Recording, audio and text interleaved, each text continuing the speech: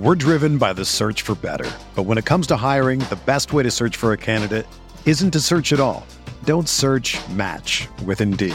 Indeed is your matching and hiring platform with over 350 million global monthly visitors, according to Indeed data, and a matching engine that helps you find quality candidates fast.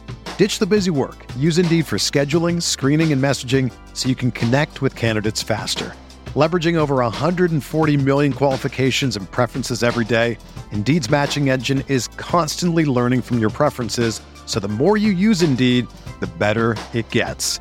Join more than 3.5 million businesses worldwide that use Indeed to hire great talent fast. And listeners of this show will get a $75 sponsored job credit to get your jobs more visibility at Indeed.com/Blue Wire. Just go to Indeed.com/Blue Wire right now and support our show by saying that you heard about Indeed on this podcast. That's Indeed.com/Blue Wire. Terms and conditions apply. Need to hire? You need Indeed. What's up, y'all? It's Drewski, and I've teamed up with Mountain Dew to produce a hilarious new basketball podcast called The Dew Zone with Drewski. Learn the backstories of your favorite ballers and celebrities like Jamal Murray. Did you have like a favorite team? Was it the Raptors at the time or no? Was the Raptors even started around that time? Come on, bro. I ain't that old, fam. You talking like I'm 50. Taylor Rooks, Asia Wilson, and many more. You won't want to miss this. Listen to The Dew Zone with Drewski on Apple Podcasts, Spotify, and wherever you listen to podcasts. Support for this podcast comes from Wild Turkey Kentucky Straight Bourbon Whiskey. Let's tune in to their one-on-one with Jamal, a real bartender from Old Fourth Ward in Atlanta. I really get into the backstory of whatever I'm pouring, out of respect. There are literally years of experience behind these bottles. Wild Turkey, same recipe since 1942. If you want a true classic, this is what you want to order. Wild Turkey. Wild Turkey Distilling Company, Lawrenceburg, Kentucky. Copyright 2020, Campari America, New York, New York. Never compromise, drink responsibly.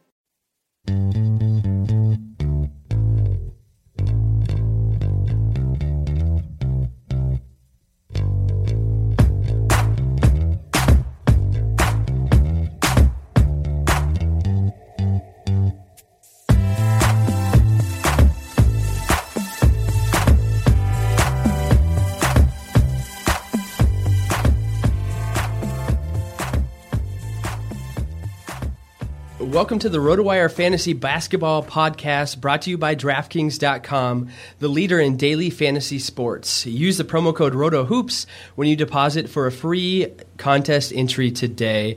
It is Wednesday, October 7th, 2015. My name is DJ Trainer, and I'm going to be joined on Wednesdays, as always, by Josh Hayes. And you can find Josh Hayes on Twitter at Josh Hayes FS, and you can find me at DJ_Trainer.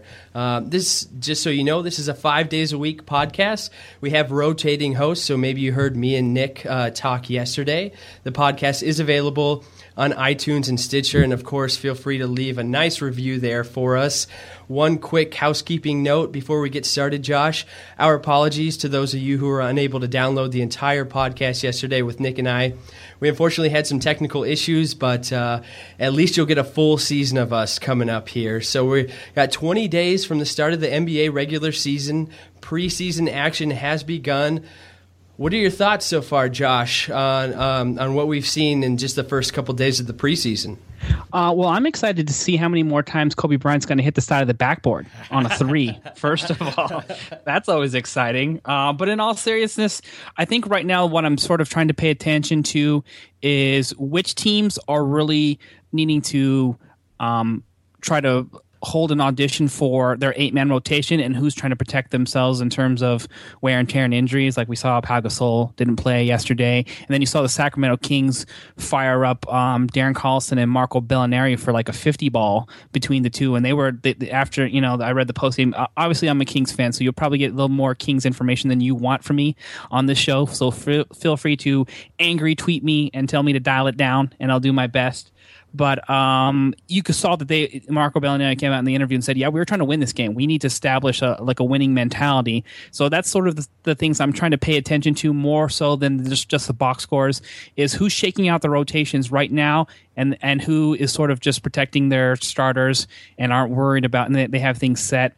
And, so we're to sort of determine who might be a little bit off the radar that can actually make an impact towards the end of your fantasy drafts this NBA season. Yeah, you could definitely get caught up and you can get carried away with all these little minor nicks and injuries. If you look at the injury report right now and you're just like, wow, the entire NBA is injured, just don't get too caught up. There's a lot of fake injuries, a lot of really minor things. You're not going to have all the players play every single preseason game. All those injuries and all those nicks and those absences from practices are covered here at rotowire.com. But for the most part, it's going to be what you think it is. You got some, like Kyrie Irving is a guy that maybe you need to keep an eye on. But for the most part, all those little injuries, they're not going to amount to much come the end of October here when we get down to business. Yeah, I absolutely agree there as well. And if you're trying to sort of nail down what you should be doing, don't forget the NBA draft kit on rotowire.com. If you're trying to win a fantasy basketball championship, that's a great way to do it. So great contributions from everybody on the NBA side here, which is where I got my start last year this time with RotoWire. So love NBA. It's always one of my absolute favorite sports. And I totally agree with you in terms of what's happening in terms of injuries. You can't read too much into somebody not playing a game, not playing 16 minutes, or leaving the game because of precautionary measures. You'll end up seeing some of the younger guys. Like I was excited to actually see what Jahlil Okafor had, and it's weird to me that he was able. Did you see the highlights, by the way, on Okafor yesterday? I haven't checked in a similar fashion that I'm not getting too carried away with the preseason. I'm just kind of watching some really broad recap. So I'm not really digging too much into it at this point. So no, I didn't see it. Yeah, it was interesting too because he had 2 blocks, but he didn't even get off the floor with 2 blocks, which is interesting and cool, kind of. And actually, I think shows a little bit of savviness too, because you see a lot of rookies just want to go for like a knockout block that puts the ball like 10 rows in the stands. He didn't leave his feet; he stayed in pretty good defensive position and just put his hands up and got a piece of the ball, and he was able to retain possession. I think on both blocks, which is sort of like a Tim Duncan savvy veteran move. Yeah. So wow, it's just what a comparison right out of the gates. Tim Duncan savvy move. I don't want to call him Tim Duncan just yet, but you know what I mean. Though. Yeah, no, I totally agree with you. Like we've already said it 5 times. We'll say it one more time. It's good not to get carried away with what happens in the preseason games too. But one of the big knocks on Okafor coming into the season is maybe his defense won't be or it's just not going to be that great. He's a great offensive player coming out of college, that is. But it's nice to see him contributing in that block category. If he could contribute with maybe 1.3 blocks per game, I mean that's going to add a lot of value to that rookie for sure. Yeah, and the other issue that I have is I want to see how well he plays together with Nerlens Noel as well, because Nerlens Noel is a guy who can eat up a lot of rebounds and dominate on the defensive end in terms of blocks. So if he takes that, I don't want him to be a power forward that you own that comes up with 7 rebounds per game, like Brook Lopez the first 4 or 5 years of his career. That's just frustrating to own as a power forward guy, and which is sort of I'd like to get your take on this here. Is what we should be doing in terms of rookies. I just have a buyer beware policy in terms of rookies, unless they've shown me from day one of NBA Summer League all through training camp that they're an absolute stud. And I don't know if we necessarily have that with anybody in this draft here for the 2015-2016 season. What's your personal take on how you approach that, DJ? Yeah, Josh, I think one thing I forgot to do at the top, all my bad.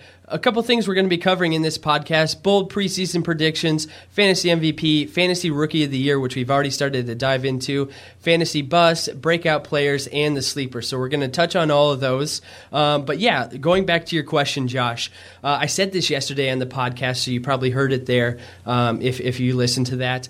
But I generally shy away from all rookies. I never, ever get caught up in any hype from year to year. If I'm drafting, I'm a big guy on, I want to draft what I know I'm going to get. I want to know what I'm going to have. I don't really ever like to have 2 or 3 guys coming in, like if he hits or if he fits well, my team is going to be amazing.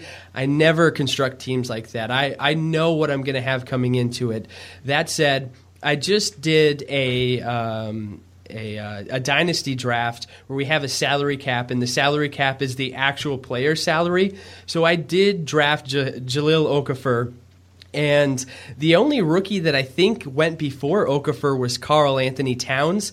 And I think if I did bite, if we're going back to just standard leagues, just one season, if I were to bite on any rookies, it would be Towns or it would be Okafor. As far as Russell, yeah, he's really good. He's a really good passer. He may be one of the upper tier point guard passers already in the NBA, but there's just a lot that can go wrong there. So if I do bite, I'm going to bite on Towns and Okafor. Otherwise, I'm staying away completely. Yeah, I agree with you there 110%. I would much prefer to let that be somebody else's problem. Let somebody else own the rookie who shoots 37% to start the first half of his season, or and you also the only other person I might be confident in is Emmanuel Mudiay for the Denver Nuggets. I feel like he's basically got the keys to the car, and I think he profiles similar to Tyreek Evans, who had a pretty good rookie year. So you're probably not going to like the shooting percentage there, but I think that he has a chance, just with the absolute lack of talent that Denver has, to be like just a usage percentage monster. Yeah, definitely. And one thing you have to consider too, sometimes you get two strikes for you, or that's probably a bad analogy, but if you let someone else in your league draft rookies that could potentially be ticking time bombs, not only do you save your own team, but you're destructing the teams of the other teams in your league. So a guy like Mudiay, he seems to be one of the favorites for the Rookie of the Year, like you said, Josh, because he has the keys to the Denver Nugget car. If I had to go for a guard or a forward, Mudiay would be that guy just because he's going to get a lot of minutes. And, of course, the most important stat in fantasy is minutes played.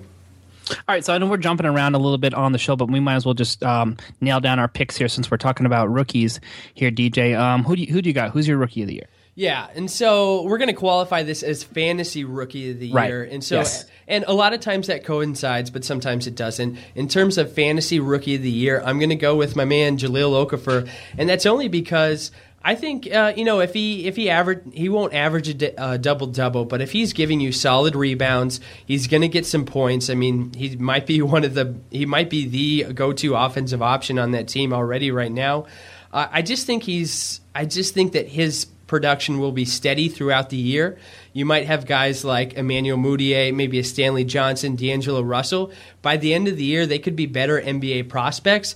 But as terms of full body of work from day one to the finish, my Fantasy Rookie of the Year, I think it's got to go to Okafor. What do you think, Josh? I think Okafor is a favorite. I agree with you. Just for differentiation purposes and bragging rights for our show, I'm going to go with Mudiay. Jot that down. Put a little note here. Okay, so we'll keep a season-long tracker on that as we go. And I want to give you a quick dark horse here and get your take on one Miles Turner, who's made some nice off-season training camp, getting some love from Rick Kyle there. Rick Kyle calling him the best three-point shooter on the team and a potential to start at center. So he's one guy that in the later rounds I do want to take a flyer on because it's just so interesting with the skill set that he brings. There aren't very many three-point shooting centers out there that can also potentially rebound at a good clip and defend the rim. So I think he has a rare skill set, and I'll be very interested to see where his draft stock ends up as we move through the preseason. That's a really good dark horse, Josh. And I tell you what, the accolades are just flying around preseason. You're never going to see a coach or fellow players bash on their guys because everybody's 0-0 right now. So it's just like everything else in the preseason. I'll be a little careful when I hear stuff like that. But that said, right now, the players that Miles Turner, rookie from Texas, he's 19 years old right now, that he'll be competing for time against is Ian Mahinmi, who is just like a really good 5-minute player. Beyond 5 minutes, who knows? He's gassing it up and down the court. He might actually be the starter coming into the year, which is just unfathomable for me personally. But one guy that I'm going to be a little concerned that could eat away at Turner's minutes, especially in the first half of the season, is Jordan Hill. Jordan Hill has been a pretty solid center. Obviously, he's not amazing, but if you need him to go out there and play 28 minutes a game, I don't think that he hurts you a whole lot. So Miles Turner, like many other rookies, he could hit on all cylinders at the end of the year, but he's someone, a late flyer in your later standard league drafts, 14 teams, 16 teams maybe, is where I'd slot him at. But yeah, by the end of the year, he could have a lot of waiver wire action. Yeah, I think what I'm going to try to do is just, if I got a last roster spot, rather than burning it on, some of these flyer types that you don't necessarily know are going to be, everybody has somebody at the end of their draft that you're like could be the first guy dropped off your roster. Exactly. For that. And for me, that could be like a guy like Mo Williams, whom is probably going to start the season as the starting point guard. We assume, like you said, we don't know anything about Kyrie Irving's injury. That's the one guy who's an absolute mystery. But you have to figure at some point Kyrie Irving gets back into the lineup. He starts starting. Then you are more than likely in standard leagues going to put somebody like Mo Williams on the wire. And rather than sort of mess around with a rental, I might just take a flyer on Miles Turner and see if I can scratch a lottery ticket there. Yeah, that's a good, it's a good give and take there, because Mo Williams will be a valuable fantasy player if he starts the first month of the season, but then he can drop off the face of the earth as soon as Kyrie Irving gets back to the lineup. Latest news I heard on Irving is that there's no official timetable for his return. So basically, that's like having no news at all. So that is a really good thing, Josh. You have to weigh, do I want someone who is going to start hot and maybe not be there in the third month of the season, or do I want to keep someone on my bench, stash him away, who really could be a nice option come playoff time in head-to-head leagues? In roto leagues, that's when that decision really makes a lot more, or there's a lot more influence in that decision. But I tell you what, Josh, we're going to have a full season to talk about rookies. Let's go and talk about some established players, and let's talk about our fantasy MVP for this year. So let me just throw out the usual suspects, and then we'll go in and maybe pull out some dark horses. So usual suspects: Anthony Davis, Kevin Durant, Russell Westbrook, Steph Curry, James Harden, LeBron James. If you had to pick one right now to be the fantasy MVP when we're looking back on it in about 8 or 9 months or so, who do you think it'll be? There's no Kosta Koufos in that list. I just want to double check your list there. Like I said, I didn't have enough time to put Ian Mahinmi and Kosta Koufos on there, but okay. If I had more time, they'd be right behind James. Okay, fair enough. I think Anthony Davis is the favorite. And all signs point to him having an absolute monster season. For me, I think this might be the season of redemption for Kevin Durant. I never want to discount that guy. I actually thought that you could have made a strong case for Russell Westbrook there in last season. I don't see Steph Curry repeating personally. I mean, he's definitely in the mix. Here's the crazy part about this is, setting aside Kevin Durant in this list, at one point or another among the season, with the exception of LeBron James, who I think was never actually considered the favorite for MVP, but was always in the top 5 list. One of these guys at one point or another throughout the season was the favorite to win MVP. So it's such a, I don't know if you can toss a coin 5 times and, create a 5-sided coin, but that's sort of what I feel like we have. Anthony Davis, I think, has to be the clear favorite because he doesn't have a shotgun rider like Russell Westbrook does, and James Harden got to play the majority of the season with Dwight Howard on the sidelines. But even when Dwight Howard was in there, he played like a solid second fiddle and sort of stayed out of James Harden's way. So to me, I think the two favorites are probably AD, Harden, and I like Kevin Durant from a dark horse perspective because I think that he got a serious level of disrespect and disappointment, and super motivated because they missed the playoffs. Stephen A. Smith hates him, and he's in a contract year. So if there's one player who has more to prove than anybody else, I think it's Kevin Durant in this list. And to me, I mean, two seasons ago, he was pretty much the best player in the game for fantasy and real life purposes. So I'm going to take that guy. Yeah, most definitely. I think if Kevin Durant stays healthy, he is one of those 1, 2, or 3 options. No doubt at all. The problem there is, is he going to stay healthy? Will he be able to play, even at least 70 games?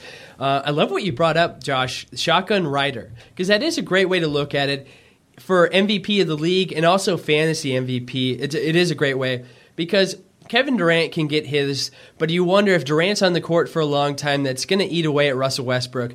The only reason why Russell Westbrook was getting those triple-doubles is because Durant wasn't on the court to share the ball last year. Steph Curry's got Klay Thompson, James Harden, you got the Ty Lawson is coming in, and as a team that might make them better, but I'm wondering Harden's going to probably handle the ball a little less. You wonder if his assist numbers take a little bit of a dip. And you know, that might take him out of the fantasy MVP conversation. LeBron James, maybe he'll retreat back to South Beach for a little bit. Maybe Kyrie and Kevin Love take over for a portion of the season. So I do love Anthony Davis as my fantasy MVP, especially for roto leagues, given what I just said. Head-to-head, who knows? It's a little more up in the air. Just real quick, Josh, I want to get your take on some fantasy MVP dark horses. Chris Paul, Damian Lillard, and DeMarcus Cousins. Do you think any of those three guys have a shot to bump up into that fantasy MVP discussion? I think Chris Paul, we're sort of seeing. I think he's sort of 2 steps down the hill. Towards the peak of his career. I think we've seen the best Chris Paul season that we're ever going to see, and every season going forward, it feels like he just has a much harder time staying healthy. And if Doc Rivers is smart, he'll figure out a way to manage the minutes the way LeBron wants his minutes to be managed, and that's sort of also the reason why you might need to take LeBron out of the conversation. But I'll never do that because I feel like he's the best player in the game. And I think it's also probably maybe more important this year than a few other years that the Cavs get the best record in the league, because the West is so nasty and tough. For them to legitimately feel like they can be the favorites in the series in the finals, and I am picking them to go into the finals. I know that's early in preseason, but I also feel like it's no one else. Everybody else is playing second fiddle with maybe the exception of Chicago, but. They may need him to play more minutes than he even wants to play for them to get the best record in the league. So the other upside of that is the West is so nasty and tough. You might just have them beating up on each other. I don't see Golden State just running teams out of the gym like they did last year. The Golden State, I think, is in for a little bit of a wake up call. I wouldn't be surprised if they're the number 1 seed, but now they have the official target on their back, which I think is a arrow down for Steph Curry, an arrow down for all the Warriors in general. You're going to get teams like the 76ers and just these bottom barrel teams.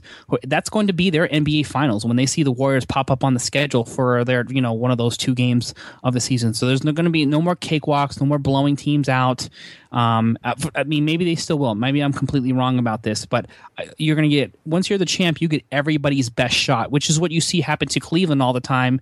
When they were, or with LeBron all the time when he was in Cleveland and in Miami. There's no cakewalks. They always would start the season like it felt like 8-10 because everybody was geared up for them and they hadn't got into full, they weren't ready to go blow to blow to start the season. So that's sort of the way that I look at it. Just getting back to your question though. So no one Chris Paul. Cousins, I love. I think he's an absolute monster, but I think it's also going to be tied to how many games they win. So they're going to have to do something something in the line of a small miracle in order for him to get serious consideration, because whenever you're a non-playoff team, you just don't get enough credit no matter how much of a monster you are. And you saw that with DeMarcus Cousins, becoming or getting listed or voted as second team All-NBA behind Marc Gasol, which to me is an actual joke.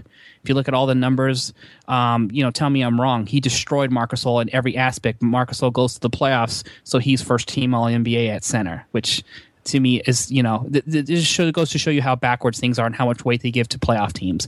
So the one guy I think can actually break out of this is Damian Lillard. Since there's no LaMarcus Aldridge and we know that he's a volume scorer and an electric guy who can put up, I think you're going to see him put up more 40-point nights than most, and while I'll sort of like vault him up my list for point guards, and as that's among those 3 that you listed, that's going to be my dark horse guy who could end up actually, having a clear bust-out season.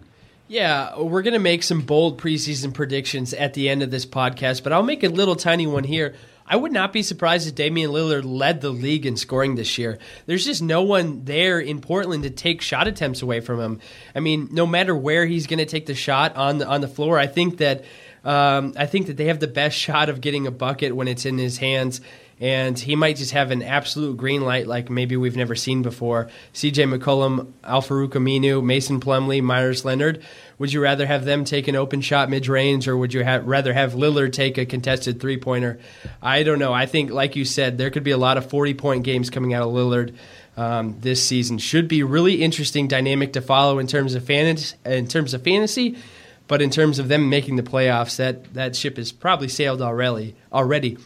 So we're going to move on, Josh, but first, fantasy football just got a whole lot more interesting. Week 5, DraftKings will be hosting yet another Millionaire Maker event with $1.2 million going to first place. Go to DraftKings.com now and enter promo code ROTOWIRE to play free with your first deposit on DraftKings. That's promo code ROTOWIRE, ROTOWIRE, for a free entry now with your first deposit at DraftKings.com. This isn't fantasy as usual. This is DraftKings. Welcome to the big time. All right, Josh, let's move into our fantasy bus. Now, the first 2 guys I have labeled we're just gonna get our toes wet. Let's start with Joseph Nurkic. Now, he had kind of a breakout season in Denver last year, but he got hurt at the end of the year. He's the projected starter there in Denver. What are you expecting out of him?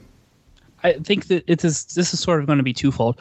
First of all, if he I'm a little bit concerned because he ended the season injured, and I don't know how much he was able to actually work on his game and sort of improve the way that you want to see somebody jump from, early in his NBA career from one season to the next. So that makes some sense there. I think a lot of his values are actually going to be tied to Mudiay and how much he can get fed the ball and how much he actually ends up being involved in the offense, because I think there's still going to be a good amount of Gallinari going around out there, and Mudiay as probably the one or the number 2 scorer, depending on how many shots he lets Gallinari take if he passes the ball.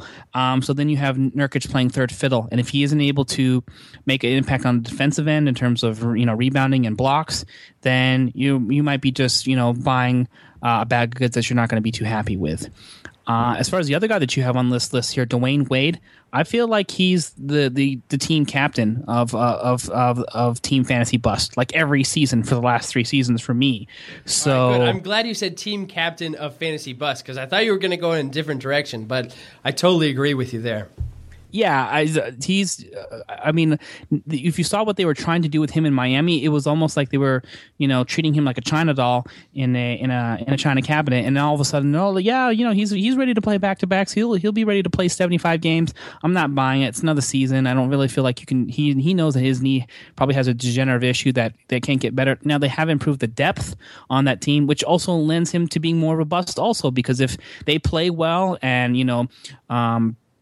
Justice Winslow is able to make an impact and take some of the heat off of him, that means he plays less minutes and you're still not interested in him anyway. But so between the age and the injury and where he is in his career and the talent that they've added, I don't really see any reason for me to step out and take Dwayne Wade anywhere in the top 50. Even, if he fell down the top 100, I would still let it be somebody else's problem. Yeah, I completely agree with you there, 100%. The fact that Justice Winslow is now in town, Gerald Green is now in town, and maybe even, not more importantly, but just as importantly, Coach Spoelstra came out and said that Mario Chalmers is only going to play in the 2-guard position.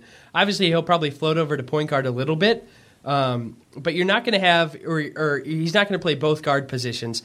And to me, that just means that, or rather, I'm all over the place here. So he's only going to play backup to Goran Dragic. And so what that tells me is that they've got the dynamic set there. I think Gerald Green, Justice Winslow is such a viable candidate for backup minutes. Not only are they viable candidates for backup minutes, but the tandem of those two towards the middle of the season, towards the end of the season, they're not going to fade Wade out, but they're going to be at the point where that could happen when you have guys like Luol Deng, Chris Bosh, and Goran Dragic on your team. That's a playoff team right there without Wade. And if you just had Justice Winslow and Gerald Green. So I'm staying away. Sounds like you're staying away, Josh. Let's stick with the Heat, though, because I think another bust, someone that we need to talk about, is Hassan Whiteside. Me and Nick said yesterday, if he finishes the season, if he's just still on the team at the end of the season, then he's probably exceeded expectations. So where do you land on Hassan Whiteside? You know what? I have concerns about how they used Whiteside towards the end of the season, because when they were really injured and Bosch went out for the season and you saw Dwayne Wade in and out of the lineup, he turned into like a fantasy and a DFS monster for like a 2, 3, 4 week stretch. But then when they sort of got a little bit healthier and he had some injury issues and some attitude issues and some fouling issues there, you saw that he wasn't as effective down the stretch there, and he wasn't playing 30 plus minutes, so he would tend to get foul prone there. And if you just take a look at some of these game logs there towards the middle of the season, I'm looking a 12-minute game in March 24th, 23 minutes, 27 minutes. Then he pops up with a 31-minute game, and then the next game he turns around with 22 minutes. And he's been like fairly effective in those stretches, but that's not somebody you really want to invest a top 50 play in right now. And I think, I'm looking at a lot of these lists, some people have him ranked inside the top 30. I would feel more comfortable with him, as a nice double-double candidate with, shot blocking upside in the top 75-ish. But I feel like everybody saw some of these monster performances that he put up, and they want to buy in on as an automatic double-double guy. I don't think that that's necessarily going to be the case when you take a look at, Bosch being back and him as a ball dominator, Dwayne Wade on that roster. Now, we haven't even talked about Goran Dragic, who I think is also a guy that people might be overdrafting here. I don't want to label him an absolute bust, but I think you just need to be a little bit down on that stock when you take a look at when he was the most effective was when it was just basically him and Bledsoe running up and down the floor, and everybody else played second fiddle, and he is third fiddle maybe, in most cases between Wade and Bosch on that roster, which is also damaging for Whiteside. So I think I'm in the same camp with you here. I like him. I don't like him at this price. All right, so let me throw out a hypothetical to you, Josh. We haven't talked about Rudy Gobert yet, but he's in the exact same vein as Hassan Whiteside. Both guys that can get double-doubles on a routine basis if they play enough minutes, and they can also give you 3 blocks a night if they're out there on the court long enough. Now, they're both projected to be starters, so which one would you prefer going into this season, Whiteside or Gobert? I don't want to talk about Gobert personally on the show because people who play in my leagues listen to the show, and I don't want to reveal how much excitement I have for Rudy Gobert. Hey, that's one of the problems with doing podcasts like this, that everyone knows who we want going into drafts, and in auction drafts especially. That's when it gets a problem. But anyways, maybe just I don't know. You got to make a pick. I'm putting you on the spot. Do you want Whiteside or Gobert, Josh? I want Gobert by a ton, by a landslide. If you take a look at what happened with the Utah Jazz when they finally traded away Enes Kanter, who by the way rebounded a lot of fantasy value for him once he got into a decent role in OKC, and I think he's also another guy that you have to be careful with because they're planning on bringing him off the bench this year behind Steven Adams, which may be good for his fantasy value, may be bad, but either way, with Kevin Durant in the mix, it's going to be probably a totally different situation for Kanter. But aside from that, Rudy Gobert, the Utah Jazz, I think, went to maybe, I want to say number 1 or minimum top 3 in terms of defensive teams in the second half once they vaulted Rudy Gobert into the lineup, and he doesn't need a ton of touches. He's a cleanup guy who will do a ton of damage. Well, I love him from a shot, but you're going to win block shots in most cases if you roster Rudy Gobert, and he can shoot. He's not going to hurt. I'm not talking about like 18 footers, but you take a look at what he does from the free throw line. He's okay. The 62% doesn't tell the entire story for me. I think he's actually probably going to be closer to upper 60s, maybe 70. He has a decent stroke. So I'm all up on Rudy Gobert. I love the 60% field goal percentage that he put up last year. I think there's some definite upside. You never see him, like calling for the ball or trying to, put up 20, 30 shots per game. But you do see like some 20 rebound games and some 5-shot blocking games, which are just monster performances. And no surprise to me that he's ranked as a second rounder. In the mock draft that Benny Ricciardi and I did on Monday, he went 12 overall. Yeah, and that's not all that surprising to me. Some people might be overvaluing him a little bit, but I mean, if he puts out similar production as he did at the end of the last year, then he's going to be well worth the 12 spots, 12 overall spot. One difference between the guys we're talking about, Rudy Gobert, I think he tends to stay out of foul trouble more so than Whiteside, and I'm talking technical foul trouble in terms of common fouls. And so that's one nice thing. When you have a shot blocker on your team, you always have to be cognizant that with those blocks comes potential for them to play limited minutes because of fouls. More of an issue for Whiteside than it is for Gobert. Just one more reason why all of Josh Hayes' friends should go out there and get Gobert right before he does. We'll keep it moving on. But Josh, did you just want to bring up one more potential bust? We'll have more time to talk about this, but did you just want to throw out one more bust that people should be on the lookout for when they start doing their drafts over the next couple weeks? Yeah, for me, I think you really have to throw Dirk Nowitzki in this category, and I think people might be a little bit fooled by, the efficiency that he had. I believe he was at, if I'm correct, 17 points per game last season, and every season they've talked about him for the last 3 seasons. They talked about him limiting his minutes. 17.3 points per game, 5.9 rebounds. He doesn't do a ton from a 3-point perspective anymore, and with the pieces that they've added to their roster, I could see him being something closer to 25 minutes per game than the 29.4. So it's all trending in the wrong direction, and they are trying to protect him, and they feel like if they're going to have any shot in the playoffs, they need to keep him closer to 25 minutes rather than 30. So he's still ranked inside the top 50 on most fantasy sites, maybe inside the top 40, I think, on Yahoo. I don't want any part of Dirk Nowitzki. I'll let him slide past the 5th, 6th, 7th round before I even have some remote interest. Yeah, and one guy I'll toss out there, and I'll only give a couple sentences explanation worth. Ricky Rubio, he's a guy I drafted maybe one time since he's come into the league. I was disappointed then. He's one of those guys, him and Dwayne Wade kind of just captain the disappointment ship or the bus ship from year to year. So that's someone, if he plays a full season, he's going to be pretty good for you, but he hasn't really done it ever. So keep that in mind as you're drafting over the next couple weeks. Josh, let's keep moving. Let's go to the fantasy breakout player. Now, this is what people, their eyes kind of get wide and their ears perk a little bit, because this is how you win your draft. When you steal that guy in the 8th to 10th round that turns out he's a, top 75 player. Maybe you get a couple of those guys. So who are we looking at here? Who are some of those guys that you're hopefully going to snatch in those later rounds in standard league drafts?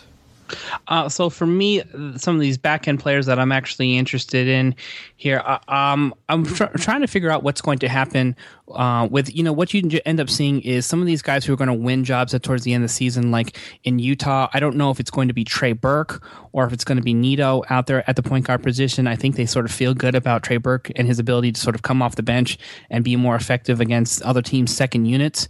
So if that's what ends up happening and he and Nito can win that point guard job here, I think he becomes very interesting. There's always a big a level of disrespect for George Hill for whatever reason, I think once again he's banged up in the preseason, and we should all take your advice. Don't worry too much about that. But I think he's one of the more disrespected point guards in fantasy basketball, because you don't see him scoring 20 points a game per night, but he's just super solid, very efficient, can do a little bit of everything, and there's really no threat to his playing time with Rodney Stuckey and Tony Douglas behind him. So if he can stay healthy, I think he's in a better spot, at least from an assist standpoint, with Monte Ellis on the roster, Paul George getting healthy, and if Miles Turner wins that job, I think he could be a nice sneaky value.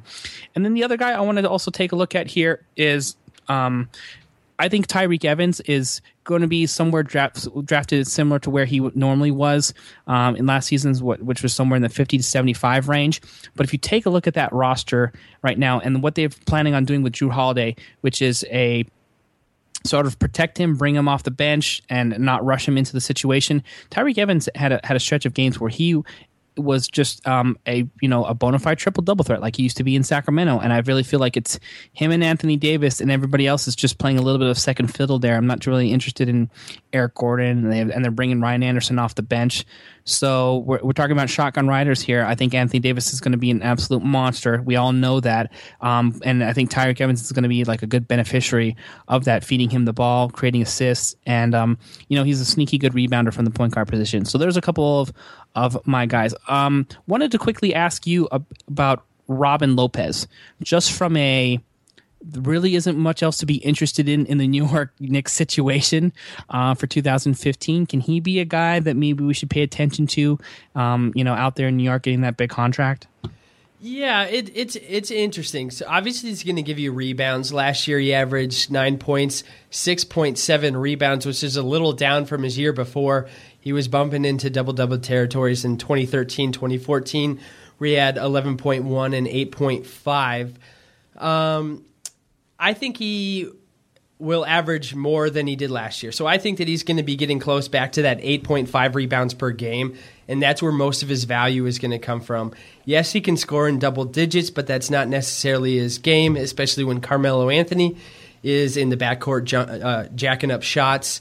I just don't see him having much more value than he has in the past. Like, I don't think he's going to make a tremendous jump. One guy I like a lot, actually, is Kyle O'Quinn.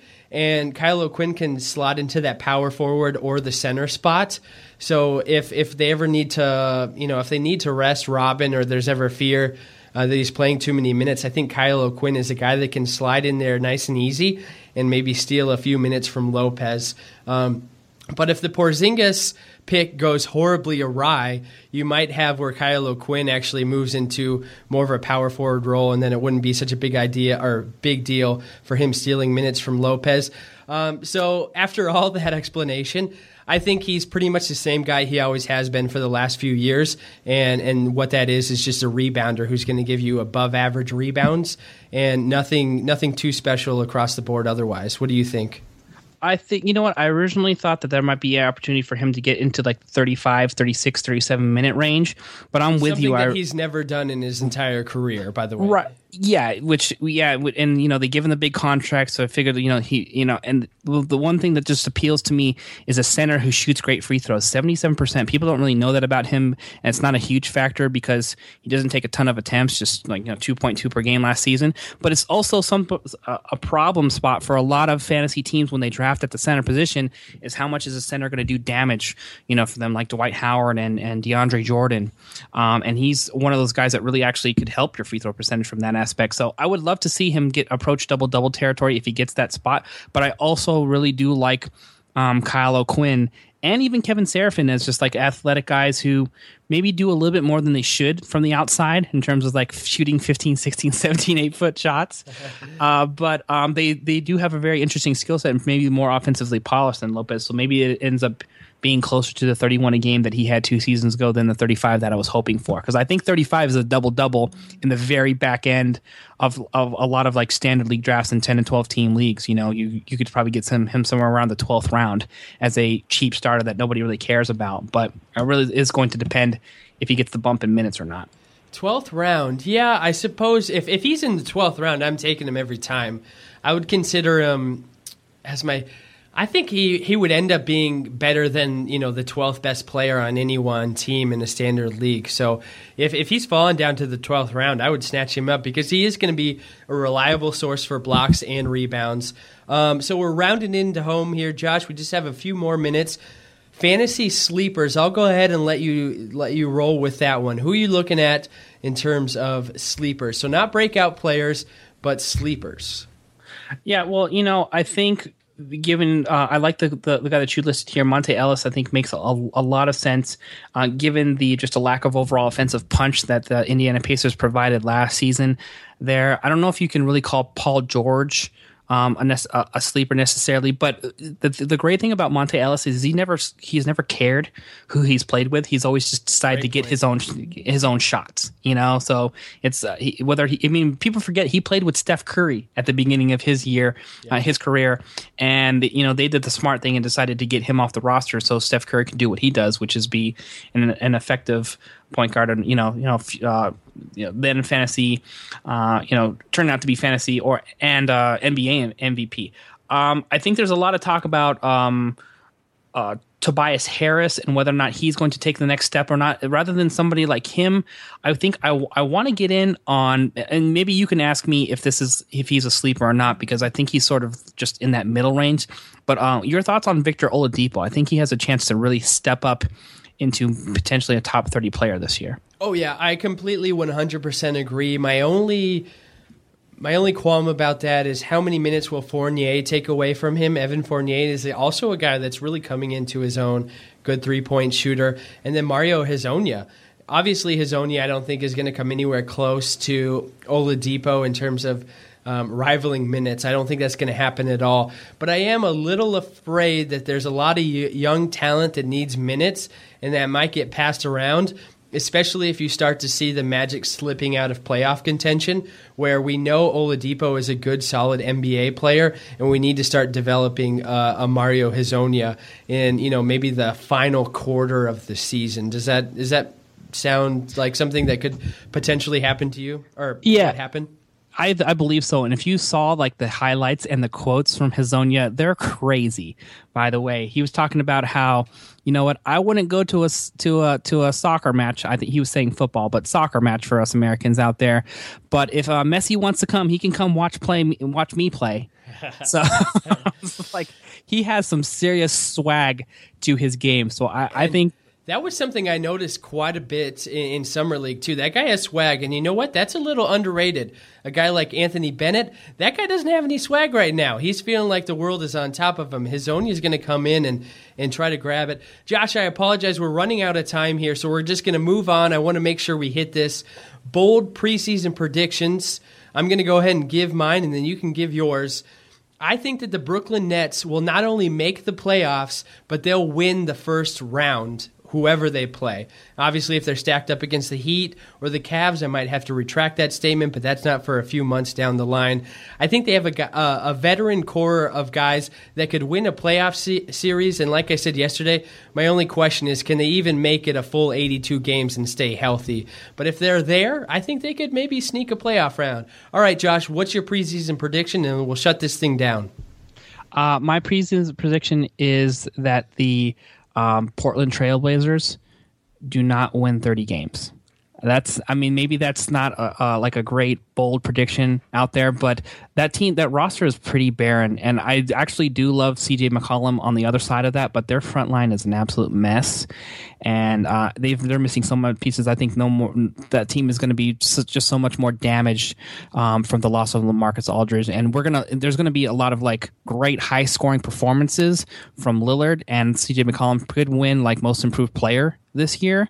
But I just don't see them winning a ton of games. I don't really think they can defend almost anyone on that roster. So that could end up with one of the 3, 4, 5 worst records in the league this year. You are basically echoing what I argued with Nick about. Nick thinks that they could be a little bit better than people think we're giving them credit for. I, however, think they could easily be the second worst team in the league behind the Sixers. Josh, we're going to have the whole season to watch that play out. We're going to have the whole season debate about that and everything else we talked about. I tell you what, I had a great time on this first episode of the season. You too, hopefully you listening out there, you enjoyed it too. We'll be back every Wednesday. Thanks so much for joining us. Tomorrow, Nick Whalen and James Anderson will be back. But as far as it goes for me and Josh, we'll see you next week. Thanks for listening, everyone. They're gonna kill the love of my life if I don't go back to what I was doing. This Friday. Our line of work is quite brutal and quite ruthless. How far would you go for love? You steal truck, bring it to me. Then you make your money. Is it dangerous? Of course it's dangerous! Nicholas Hoult, Felicity Jones, with Ben Kingsley and Anthony Hopkins. All this trouble, all this pain, for love. Collide. In theaters Friday. Rated PG-13. May be inappropriate for children under 13.